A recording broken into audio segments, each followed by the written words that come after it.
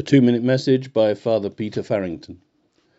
There is a Christmas carol we sing here in Britain, O little town of Bethlehem, that perhaps we have sung from time to time, and it is a line asking that the Holy Child of Bethlehem descend and be born in us today.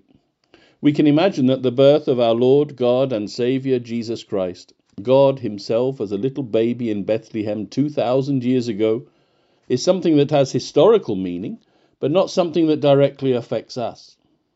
We can remember the visit of the angel to the Virgin St. Mary and consider how different from us she must have been to please God in such a way that she would be chosen for this unique service.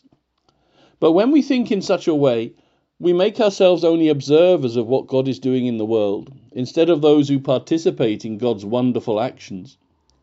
Our Lord Jesus Christ calls himself Emmanuel, which means God within us.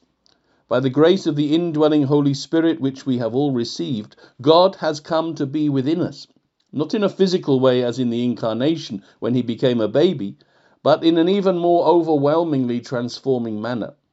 And so the words of the hymn are entirely accurate.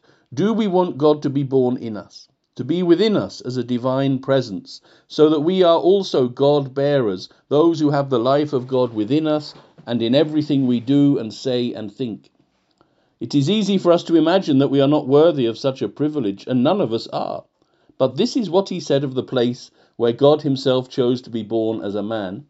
But you, Bethlehem, in the land of Judah, are not the least among the rulers of Judah, for out of you shall come a ruler who will shepherd my people Israel. Perhaps we are like Bethlehem, a little place that no one thought very highly of.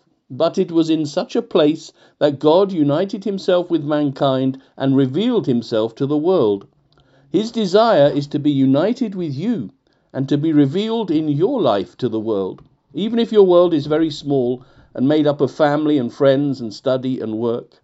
But our Lord Jesus Christ is Emmanuel for you as well, God within you, if you will welcome him each day into the Bethlehem of your heart.